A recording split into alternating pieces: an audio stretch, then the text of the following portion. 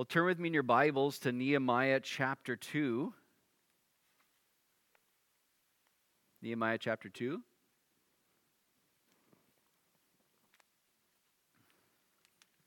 I say Nehemiah chapter 2, but we're going to actually start reading in chapter 1 just to kind of get caught up with the context. But this morning we're jumping back into our study through the book of Nehemiah. Today we're going to be looking at part 1 of a two-part study I've titled Stirred for the Work.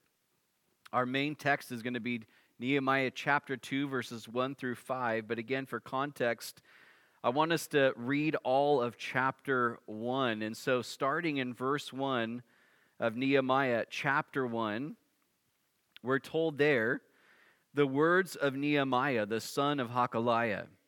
It came to pass in the month of Kislev in the 20th year, as I was in Shushan the citadel, that Hanani, one of my brethren, came with men from Judah. And I asked them concerning the Jews who had escaped, who had survived the captivity, and concerning Jerusalem. And they said to me, the survivors who are left from the captivity in the province are there in great distress and reproach. The wall of Jerusalem is also broken down, and its gates are burned with fire. So it was when I heard these words that I sat down and wept and mourned for many days. I was fasting and praying before the God of heaven. Verse 5, and I said, I pray, Lord God of heaven, O great and awesome God, you who keep your covenant and mercy with those who love you and observe your commandments, please let your ear be attentive and your eyes open, that you may hear the prayer of your servant, which I pray before you now, day and night for the children of Israel, your servants, and confess the sins of the children of Israel, which we have sinned against you. Both my father's house and I have sinned. We have acted very corruptly against you and have not kept the commandments, the statutes, nor the ordinances which you commanded your servant Moses. Remember, I pray, the word that you commanded your servant Moses, saying, if you are unfaithful, I will scatter you among the nations. But if you return to me and keep my commandments and do them, though some of you were cast out to the farthest part of the heavens, yet I will gather them from there and bring them to the place which I have chosen as a dwelling for my name.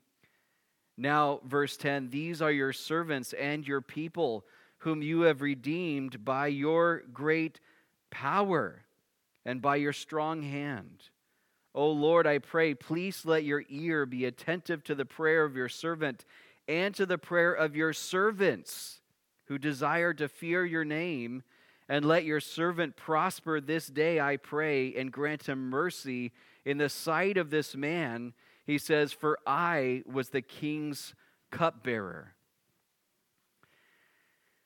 As we read in those verses just now and considered in our last study in Nehemiah, where we focused on verses 4 through 11, clearly the report Nehemiah had heard from his brother Hanani and others who had come from Jerusalem about the state of the people there and the state of the walls and the gates had affected Nehemiah deeply.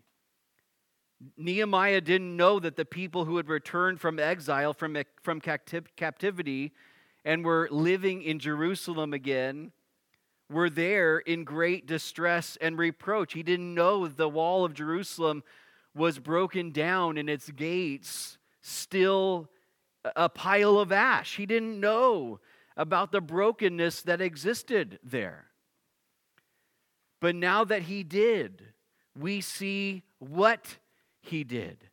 How hearing about the gap, the way things were that weren't where they could be or should be, caused Nehemiah to be broken and burdened, to weep, to mourn for many days, to fast and to pray before the God of heaven. Nehemiah must have felt helpless when he first heard the report about the gap, the brokenness that existed, but that drove him to stand in the gap in prayer before the Lord on behalf of his people and the city of Jerusalem. And it's this standing in the gap in prayer that's going to lead to Nehemiah really becoming the person God will use to do something about the gap, about the brokenness. Using Nehemiah to help bring about the work of rebuilding and renewal that God desired to accomplish so that his people, the Jews in Jerusalem and the city of Jerusalem, would become everything he desired them to be. And so Nehemiah prayed day and night.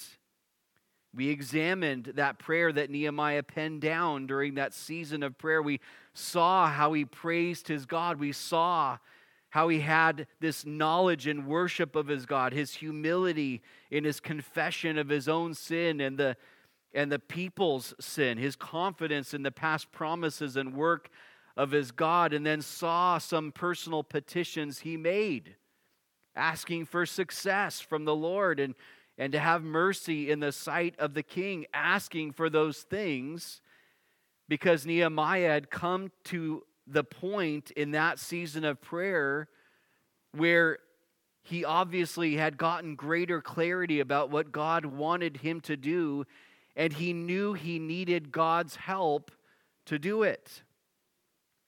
And that just all kind of helps provide the context for what we're going to see as we begin to get into chapter 2 today with that bit of information, that final bit of information from the end of chapter 1, verse 11, where Nehemiah says, "For I was the king's cupbearer." And so with that in mind, let's read verse 1 of chapter 2.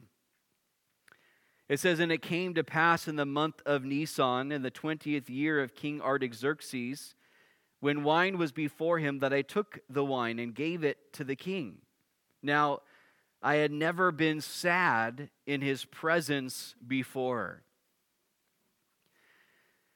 When we were first introduced to Nehemiah and invited into that situation where his brother and others had come back from Jerusalem and told him what was going on there, that situation, again, that drove him to weep and mourn and fast and pray, we were told it was the month of Kislev.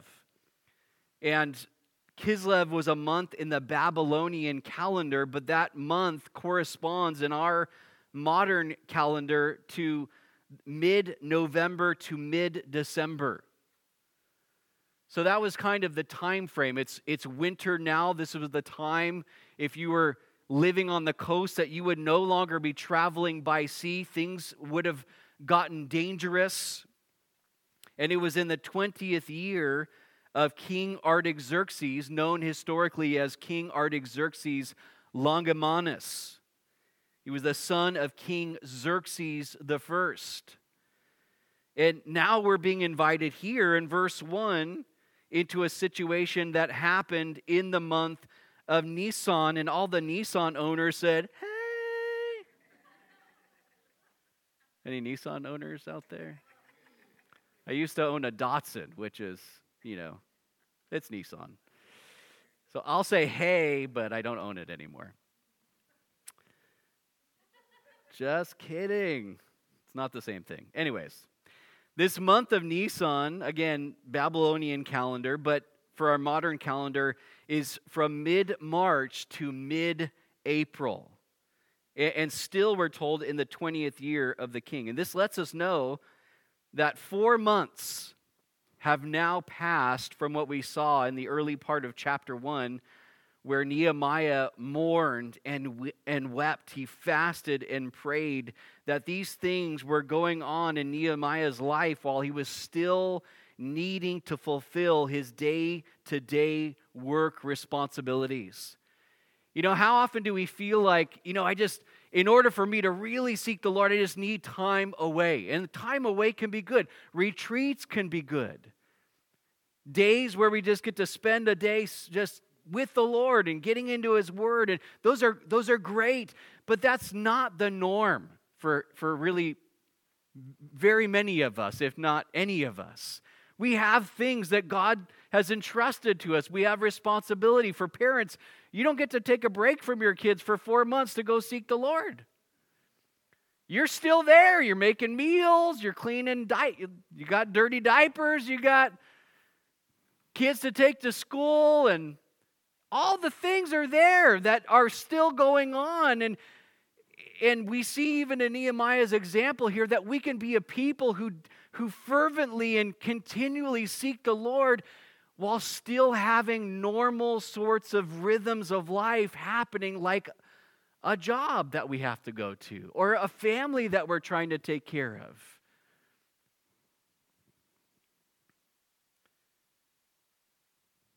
Four months after he first learned about what was happening in Jerusalem, we find Nehemiah still faithfully carrying out his role as the king's cupbearer. He's taking wine, he's giving it to the king. And Nehemiah lets us know in this verse that he had never been sad in the king's presence before. And we might wonder, just first reading, like, why did Nehemiah include this piece of information? Do you want us to just know that this wasn't a normal thing? I'm normally a really tough guy. I'm usually really unfazed by things. I don't get sad. Other people get sad, not me. I've got this mental, emotional toughness. No, that wasn't it. One reason was because he was sad. He was brokenhearted for his people who lived in Jerusalem and for the city of Jerusalem. 4 months after he first sat down weeping, he's still sad. He's still burdened. That burden hadn't left him. That burden hadn't diminished at all. And it seems he couldn't hide it any longer from the king. He had been successful for the first 4 months, but he couldn't hide it anymore. Another reason Nehemiah included this is because being sad in the presence of the king could be dangerous. In that day, in that Eastern culture, you were never to be unhappy around a monarch, around a king. The presence of the king was supposed to be enough to bring you joy, to lift your spirits. No one was to be sad in the presence of the king. It could be a great offense to the king, to the point where the king could have you executed. Or, especially in Nehemiah's case, with the role that he had as a cupbearer, he was the person who was tasting the king's food and drink before giving it to the king. If there was something going on in Nehemiah's face and he's making a weird face, the king could get suspicious and think, this guy is conspiring against me. Or he was poisoned. Something going on in his face. I think he's got something going on and he's going to try to kill me. The king had full trust in Nehemiah as a cupbearer that he was going to help protect the king's life. But still another reason Nehemiah included this was because this situation was going to be what kicked off the 70 weeks prophecy of Daniel chapter 9. I'm not going to read that for you, but you can look at Daniel chapter 9 for yourself. But I want us to check out what pastor and Bible commentator David Guzik said about this. He said, why was it so important for God to tell us the date that these things happened? First, to show that Nehemiah prayed and waited for 4 months with the kind of heart described previously in Nehemiah chapter 1. During those 4 months, Nehemiah's prayer was likely, Lord, either take this burden from my heart or show me how to be the man to answer this burden. The date is also important, he says, because it establishes the date given to restore Jerusalem and its walls. Daniel 9:25 says that exactly 173,880 days from this day, which was March 14th, 445 BC, Messiah the Prince would be presented to Israel. Sir Robert Anderson, the eminent British astronomer and mathematician, makes a strong case that Jesus fulfilled this prophecy exactly to the day, entering Jerusalem on April 6th, 32 AD, precisely 173,880 days from Nehemiah chapter 2, verse 1. You remember that as Jesus is riding into Jerusalem on the donkey, the foal, a colt of a donkey, that he wept and he said, if only you had known this very day. That Jesus in his mind, as he's doing that, he's going, I'm fulfilling something to the day, and you guys are missing it. See, the command to restore and build Jerusalem, which is going to be given by King Artaxerxes to Nehemiah on this very day here in chapter 2 that we're looking at, started the prophetic timeline that led to Messiah the Prince, Jesus, again coming into Jerusalem on Palm Sunday, just a handful of days before he was going to be crucified.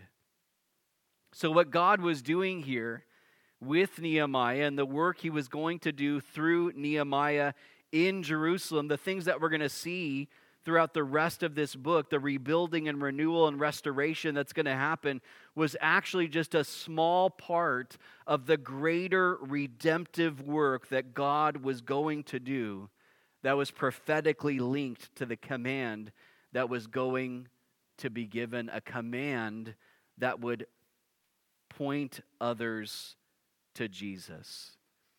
And I just love that, because when we look at this, we just think, wow, this is such a monumental thing. I mean, 92 years the people have been back in the land again after being let go from their exile. If they wanted to return, still the walls and the gates are burned down. And God's finally, there's this work. He's finally going to restore Jerusalem to its former glory so that he would get all the glory. And we could think, wow, that how could it get bigger than that? He's like, well, actually, this is kicking something off that's going to lead us prophetically to a very specific point in history that Jesus would fulfill to the T. And oftentimes in our lives, we're thinking about even big things at times where God's doing something and we're like, wow, Lord, that's awesome. Thank you for doing that. Oh, whoa, Lord, you use me in this sort of way. Or God, I'm seeing this thing that you're doing. And oftentimes there's an even greater redemptive work that God is doing behind the scenes that we can't even see. And we may not even see in our lifetime.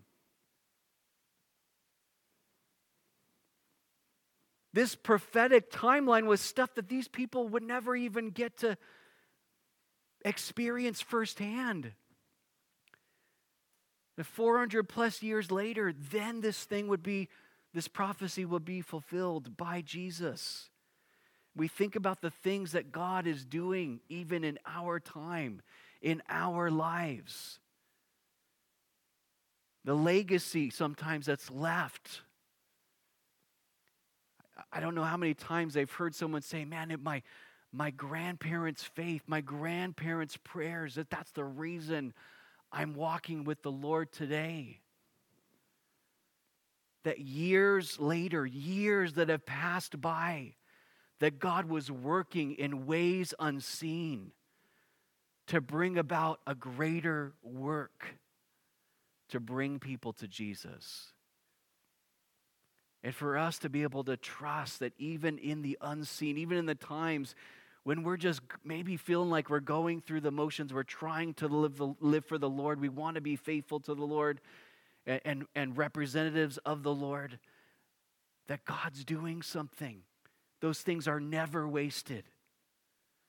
We might feel like it's wasted in the moment. We might not be seeing the fruit of the thing that we're plowing and tending to and planting and watering, but God is doing something. And God was doing something here with Nehemiah. Again, a greater redemptive work that would point to Jesus. Nehemiah had never been sad in the king's presence before, but let's see how this continues to play out in verses 2 and 3. It says, verse 2, therefore the king said to me, why is your face sad, since you are not sick? Like that's the only other possible explanation. You've got to be sick. Something's going on here, right? Like he says, this is nothing but sorrow of heart. So I became dreadfully afraid and said to the king, may the king live forever. Why should my face not be sad when the city, the place of my father's tombs, lies waste and its gates are burned with fire? Nehemiah's sadness showed outwardly on his face. Can you imagine that? Never being able to show any real emotion in front of your boss. Can't ever be, that could be it. Just a little bit sad. If I've got a little bit of a grimace, if I've got a frown, might lose my job. We think about these things of how this whole culture and the government and how this interaction would have been. And you imagine if those things carried over into our relationship with the Lord? Don't ever come to me sad. Don't ever come to me and ruin my peace. I've got perfect peace in heaven. I'm enjoying perfect worship in heaven. Don't bring your struggles and your sin and your junk and your hardship and your pain and your sorrow. No. I can't handle that. You imagine if that was the reality for us as followers of Jesus Christ, as citizens of the kingdom of God, that our king acted like that. And we get this contrast that, man, the things that Nehemiah experienced, that God is the complete opposite way. That he's actually going, no, bring your stuff to me. Come into my presence and come with the sadness. Come with your sorrow. Come with your burdens. Come with your struggles. Come with your suffering. Come with your pain. Come with your questions and with your confusion. Come boldly with those things to my throne of grace.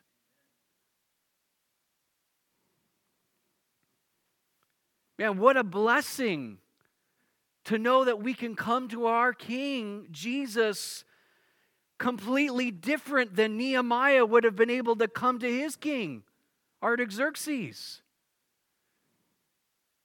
That our God sits on a throne of grace where he goes, I have mercy and grace to help you in your time of need.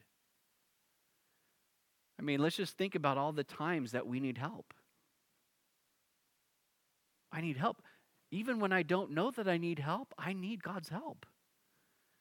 There are times where I feel like I have it on my own, and I'm even more in need of God's help. Because my pride is just setting me up for a fall. God, I need your help in that moment. I don't think I need it.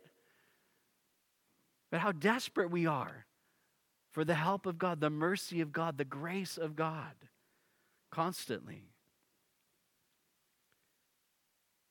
Nehemiah's sadness showed on his face. The king tuned into this.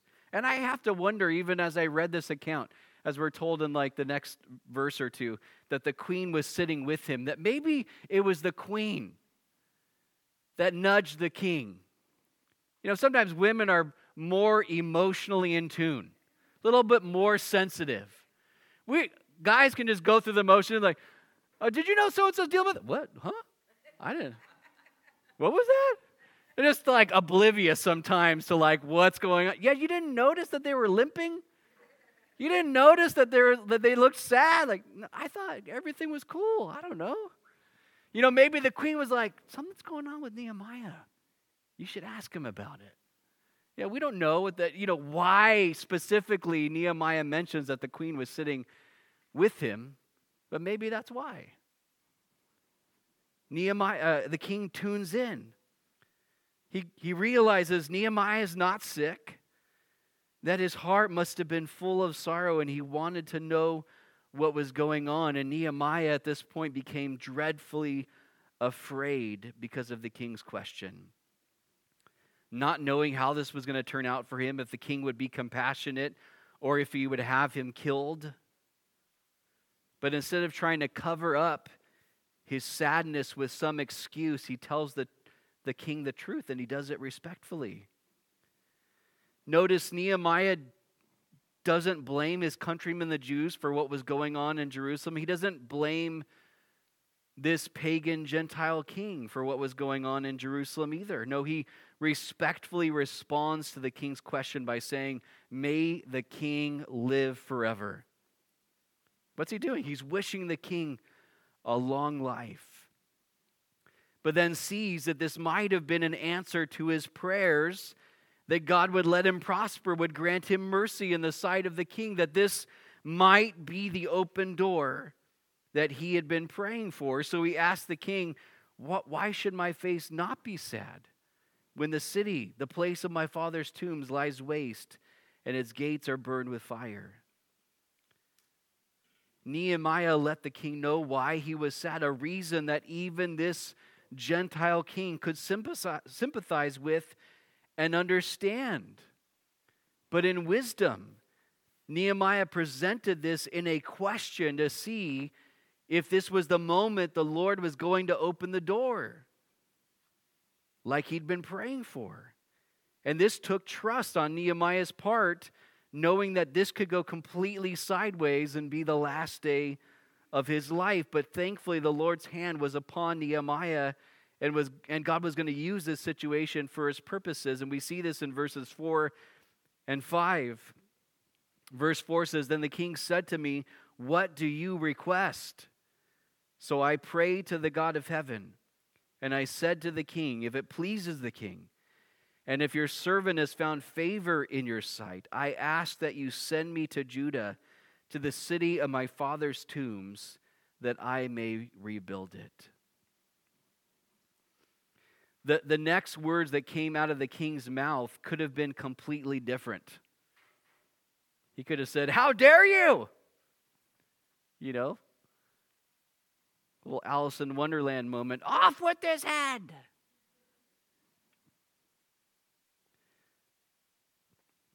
Because of Nehemiah's godly humility and integrity, and because of the favor and mercy God had given him with the king, it seems clear to me that these things God used, that he was able to gain the respect of the king. And because he had the king's respect, he had also gained the king's trust and the king's ear. Nehemiah had spent times fasting, had been praying night and day for 4 months, and all that praying led to this moment where God had clearly stirred the heart of this king to ask this question after hearing why Nehemiah was sad. And I love Nehemiah's immediate response in verse 4. He said, "So I prayed to the God of heaven." I love that. I love Nehemiah's example of prayer throughout this book. It's powerful and powerfully convicting. Now, I don't think Nehemiah at this moment got down on his knees and started praying, or found a window facing Jerusalem and started praying, or even closed his eyes for a few minutes to pray while the king was staring at him, waiting for a response. But that this was a quick moment of prayer, "Lord, help me" sort of prayer of dependency and desperation, wanting what he was about to say to the king to be directed by the God of heaven, the King of Kings. I don't know what your prayer life looks like, but I believe that both of the examples we've seen in Nehemiah should be the same for us. I believe there's things where God's wanting to build in us an endurance in prayer, a perseverance in prayer, where we continue in prayer about things. That doesn't mean that we have to have 3-hour prayer sessions every single day. But I don't believe the norm for us is to be the quick moments of prayer. I only pray when I'm in need of help. But that there's to be a lifestyle, a communion, a fellowship that happens between us and the Lord, that God wants to nourish and nurture as we seek His face. See, when that persevering in prayer, when that communion in prayer is happening, these quick moments of prayer are not the things that we are living by. I believe that our response to things changes drastically when that communion is already in place, when that fellowship is already there, when we've been tending to our relationship with the Lord in devotional time. But our life looks a lot different when that first part is lacking and all we've got is, oh shoot, Lord help me. I think we find ourselves more and more finding ourselves going, Lord help me. Oh no, like we got these quick, and we have more and more of these quick, I feel like the quick moments of prayer become less and less when we've already been spending time with the Lord and He's already got He's already heard our voice. We've gained His ear. We're speaking to Him about the things that are on our hearts. We're in that sort of place. We're communing with Him constantly to where, you know what, when something comes our way, it doesn't fully derail us. It might move us in a moment. It might affect us in a deep way, but it's not going to knock us out of the game. It's not going to knock us out of the race. Because God's already been building a stability and strength and fortifying our lives as we've been communing with Him on a daily basis. You know, there's a quick way to make anyone feel condemned, and it's to speak about prayer. Right? Because we always can feel like there's more prayer that could happen. I don't know why I'm doing this key motion as I'm talking about it. Like that guy just doesn't know what to do with his hands, right? But this isn't a condemning thing. This is God just desiring as our Father to have that sort of intimacy with us, that sort of relationship with us where we talk to Him. It's part of what we do. It's who we are. And we don't just talk, we listen. We become silent. We wait. We want to hear what He has to say to us. And not just in times of prayer, but we listen to what He says through His Word because He's already spoken to us, hasn't He? Hasn't He left us His voice clearly? We don't have to wonder what He wants to say to us.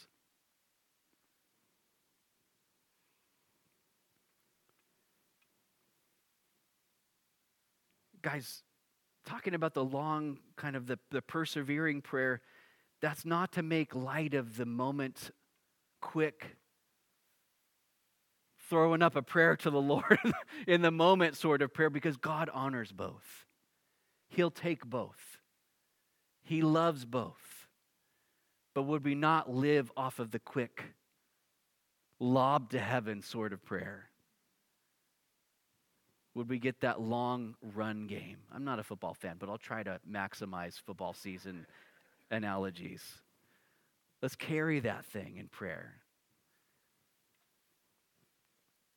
Nehemiah shoots up this quick prayer and he says to the king, if it pleases the king, if your servant has found favor in your sight, I ask that you send me to Judah, to the city of my father's tombs, that I may rebuild it. I want us to understand Nehemiah was in no position to demand anything. He was just a servant of the king. And he also didn't have the freedom to just quit his job as the cupbearer and take off for Judah. That also was not a possibility for Nehemiah here. No, he needed the king's permission, and this required the king's favor. But it was in Nehemiah's heart to be sent to Judah so that he may rebuild it. And, you know, we might wonder, how did Nehemiah come to this conclusion? And why would he, a cupbearer, he's not a governing, high-ranking official, although he was going to become the governor of Judah. He was not a foreman or a construction worker, why would he ask the king to send him to Judah to rebuild it? How and why? Well, because he had been praying continually and fervently to the God of heaven for the last 4 months since first hearing the news.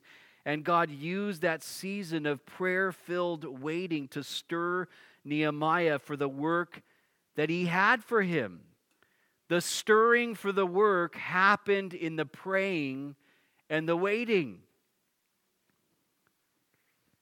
And I had to think about, I kind of felt like with Nehemiah here, like I'm right here with this guy. Because it reminded me of when we were praying about coming up here to start the church. And I remember early on that it just started with like, oh, Lord, would you do something in the Bay Area? Like, Lord, over there. And I can imagine maybe for Nehemiah, maybe as he heard about it, he's like, Lord, please do a work there. Maybe that's just kind of where his prayer started. Lord, help those people. And I remember how over 3 years of praying about the Bay Area here, how our prayer life changed as we waited upon the Lord, as we prayed and sought the Lord, that it went from, Lord, do a work there, to, God, do you want us to move there? To then finally, God, do you want us to plant a church there? And to think that likely the same sort of thing was happening in those 4 months for Nehemiah. God, would you do a work there? Would you help those people there? God, do you want me to go back there? Lord, do you want me to be the one who leads the rebuilding there? To going, that is what you're doing. God, that's what you're doing. That's what you have for my life. I know I'm a cupbearer. I don't have experience in this sort of thing. But over those 4 months of praying and seeking the Lord and waiting upon the Lord, he didn't rush ahead. He didn't start to try to make things happen right away. He waited and he prayed and he let God open the door. He let God bring that confirmation in his life, and God did it. The stirring for the work happened in the praying and the waiting. And let me say this to us today, just like with Nehemiah, the stirring for the work, whatever that thing or those things are that the Lord might be calling us to, happens in the praying and the waiting. So the question then is, are we giving the Lord our attention in prayer to where he can make a work, a need known to us? Are we giving him the time to stir us, to burden us, to prepare us for the thing or things he's wanting to do and wanting us to be a part of? God needed to do a work in Nehemiah before he could do a work through Nehemiah, and the same is true for us today. God does a work in us so that he could then do a work through us. Check out what we're told in Philippians chapter 2, verses 12 and 13. Paul writing to the church in Philippi, he said, "Therefore, my beloved, as you have always obeyed, not as in my presence only, but now much more in my absence, work out your own salvation with fear and trembling, for it is God who works in you, both to will and to do for his good pleasure." Notice it's God who works in us. He says both to will, that means giving us the desire, and to do, meaning he gives us the ability for his good pleasure. We're just to work out what he's already worked into us. And hopefully that brings us great encouragement. But we may struggle with knowing if our will is really in line with the Lord's or not, if our desires are the right desires, if they're ones that he's given to us. Check out what we're told in Psalm 37, verses 3 through 5, and then the first part of verse 7. The psalmist David, writing there, says, "Trust in the Lord and do good. Dwell in the land and feed on his faithfulness. Delight yourself also in the Lord, and he shall give you the desires of your heart. Commit your way to the Lord. Trust also in him, and he shall bring it to pass. And then the beginning of verse 7 goes on to say, rest in the Lord and wait patiently for him. See all those action words there? Trust, do good, dwell, feed, delight, commit, trust again, rest, wait. You know, those things don't necessarily come naturally to us. They're not easy things. It's not easy to trust in the Lord all the time. Not easy for us to commit our ways to the Lord, to rest in the Lord, to wait patiently for him. Delight ourselves in the Lord, and he will give us the desires of our heart. When does that happen? When we are truly delighting in the Lord, making him everything in our lives, where he's first, he's supreme, and we're consumed with loving him and living for him. When we are delighting ourselves in the Lord, something happens. He gives us the desires of our hearts. Desires that have been influenced and transformed by the Lord, because our desire is just for him. Whatever he wants, his will, his glory. We also find in that place that he places new desires in us that we didn't even have before. This delighting in the Lord is connected to that first area of vision and mission we looked at last week, to love God with all of our heart, soul, mind, and strength. Everything else is to flow from that place of loving God fully, delighting in him supremely. Now, it's important for us to know, a little spoiler here, that Nehemiah recognized that the desire to go and rebuild Jerusalem was something that God had actually put in his heart to do. We see this in verse 12 of this chapter, but look at verses 11 and 12 with me here of Nehemiah chapter 2. Verse 11, it says, "So I came to Jerusalem and was there 3 days.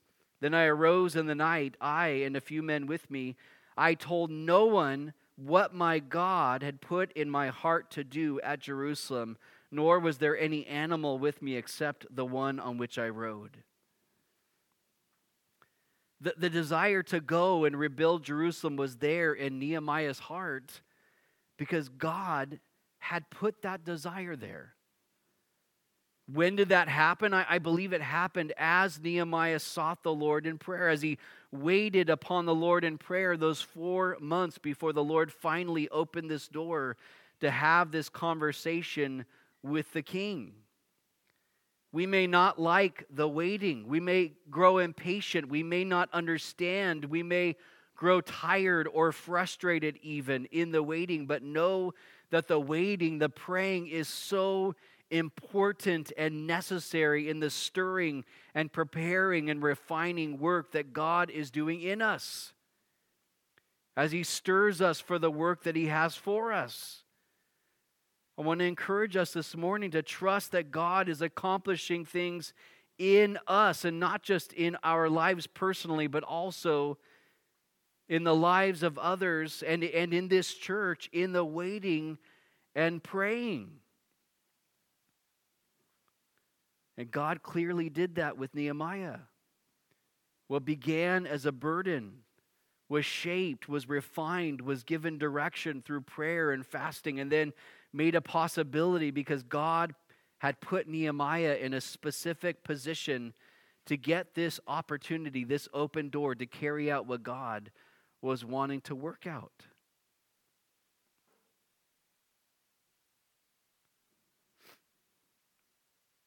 And this led to Nehemiah being willing to leave comfort to follow God's call upon his life.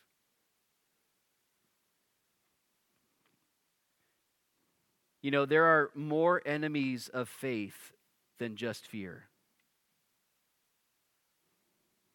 Because we've probably heard that. Fear is the enemy of faith.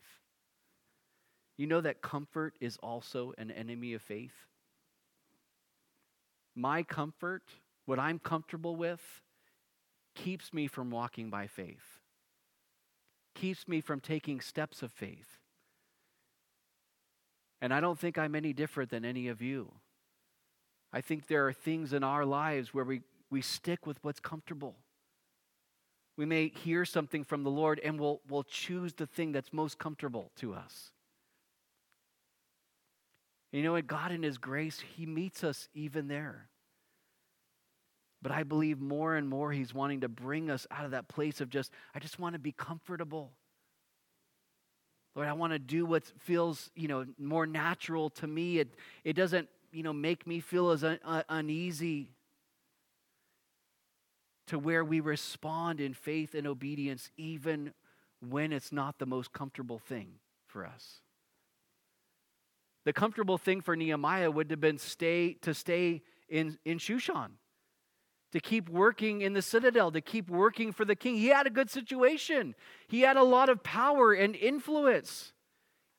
He had a great thing going for him. Why would you give up working in the palace to go to a broken down city, to a broken down people who had so much destruction and brokenness and heartache that was going on, and go, I want to stay there. I want to go there. That's not the comfortable thing. But the comfortable thing was not the thing that God was calling Nehemiah to. He was calling him to a life of faith. And I'm not saying that God doesn't use things that we're comfortable with, that He can't use hobbies and personalities and situations that we find ourselves in, that He won't use us in that. But if we only do what's comfortable, you and I will miss out on so much that God has for us. The softness of Nehemiah's heart made it easy for God to grab his attention, to disrupt his present circumstances so He could steer Nehemiah into the things that He had for him. And we'll continue this account next week as we get in part 2. The worship team come back up.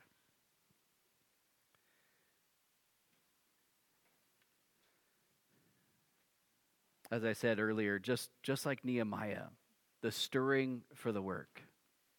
Because there are things that God has for each of us. It may not be this huge step of faith. It may look very normal. Someone else might not go, oh man, look at that step of faith. But for you it is. Talking to your neighbor about Jesus might not seem like the biggest step of faith, but it is a step of faith. It does require trust. It does require dependency. It does require us to get out of our comfort zone so that we can bring the gospel of Jesus Christ to someone else.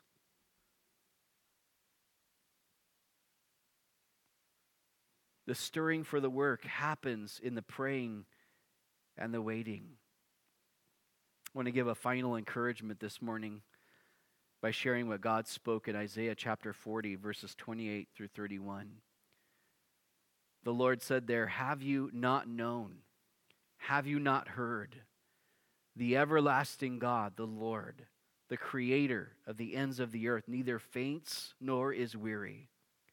His understanding is unsearchable. He gives power to the weak, and to those who have no might, He increases strength. Even the youths shall faint and be weary, and the young men shall utterly fall. But those who wait on the Lord shall renew their strength. They shall mount up with wings like eagles. They shall run and not be weary. They shall walk and not faint. If you're in a season of waiting, can I remind us this morning that God is working? He knows what He's doing. He knows what He's allowing. He has a plan. He's not surprised by anything. He gives power to the weak. He wants to renew strength. These things are found when waiting upon the Lord. Would we run to him this morning, even as we sang that song? Running to your arms. Run to the Lord this morning. Come boldly to his throne of grace as he's inviting us in. Whether everything's great in our lives, whether everything just seems like it couldn't be any worse, God wants to meet us where we're at this morning. And if you don't know Jesus personally, again, that greater redemptive plan that God was bringing about, that Jesus was going to fulfill, that Jesus this morning is calling out to any who don't know him personally, that they would put their faith in him and be saved. He died for us that we might live. But let's pray. Lord God, we thank you for your word. Lord, we thank you for this time this morning. So good, Lord, to be back in the book of Nehemiah. Lord, the challenges and the encouragements that are found here. Lord God, that this morning you're wanting to do something even in us, Lord. When it comes to our prayer life, Lord, when it comes to how we seek you, when it comes to how we give you access to every part of our lives, God, would we see, Lord, that you're working things in us, that you might work those things through us. God, this morning, maybe many of us, Lord, are in a season of waiting, wondering, Lord, what you're going to do, wondering what you have planned, wondering your timing, wondering how you're going to make something happen. Maybe wondering, Lord, when a loved one is going to come to that place where they finally surrender to you. Maybe wondering, Lord, when that financial provision is going to come about, Lord. Maybe wondering when this relationship is going to be mended, Lord. Maybe wondering,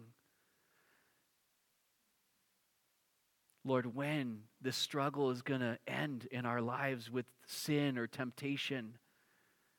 Lord God, meet your people in that place of waiting, in that place of praying. Lord God, would you draw us into your throne of grace? Remind us, Lord, that you have mercy and grace to help us in time of need. Lord God, stir us for those things that you desire. Lord, confirm those things in our lives. God, speak those things so clearly.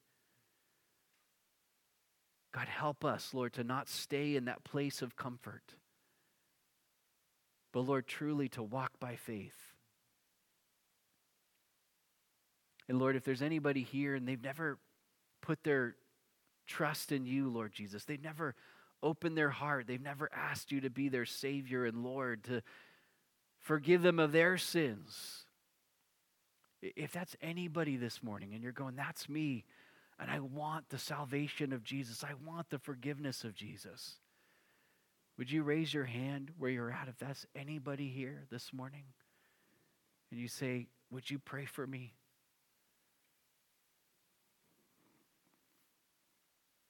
If there is anybody, and that's you, maybe that's even someone later on that's watching or listening to this, you just open your heart to the Lord, you cry out to the Lord. You say, Jesus, would you save me, please? Forgive me. Jesus, I'm a sinner. Jesus, I repent of my sin. I turn away from it right now, and I turn to you in faith. I put my trust in you, Jesus. I believe, and I confess that, Jesus, you are Lord. I believe that God raised you from the dead. Lord, would you save me? Would you redeem me? Would you seal me with your Spirit? Would you cleanse me of all my unrighteousness and make me new? And Lord, by your Spirit, would you help me to live for you each and every day? Just encourage you, if there's anyone that's made that decision, anyone that's prayed that prayer from their heart, the Bible says you will be saved. God, in this place this morning, as we've gathered, as we've studied your word, Lord, as we've opened our hearts to you, Lord God, as we've sought to give you our attention and our heart's affection, Lord, as we've sang songs of praise, God, Lord, it doesn't end there. Lord, we continue, Lord, to ask you to have your way in this time, Lord, in our midst, in our hearts, God, in our lives, in our circumstances. Lord, God, please move powerfully. Lord, stir us radically. God, would we be fully on board with whatever work of rebuilding and renewal and restoration that you're desiring to accomplish, and that, Lord, you might be calling us to partner with you to do and to see come about. Father, we love you. We praise you. We pray this in Jesus' name. Amen.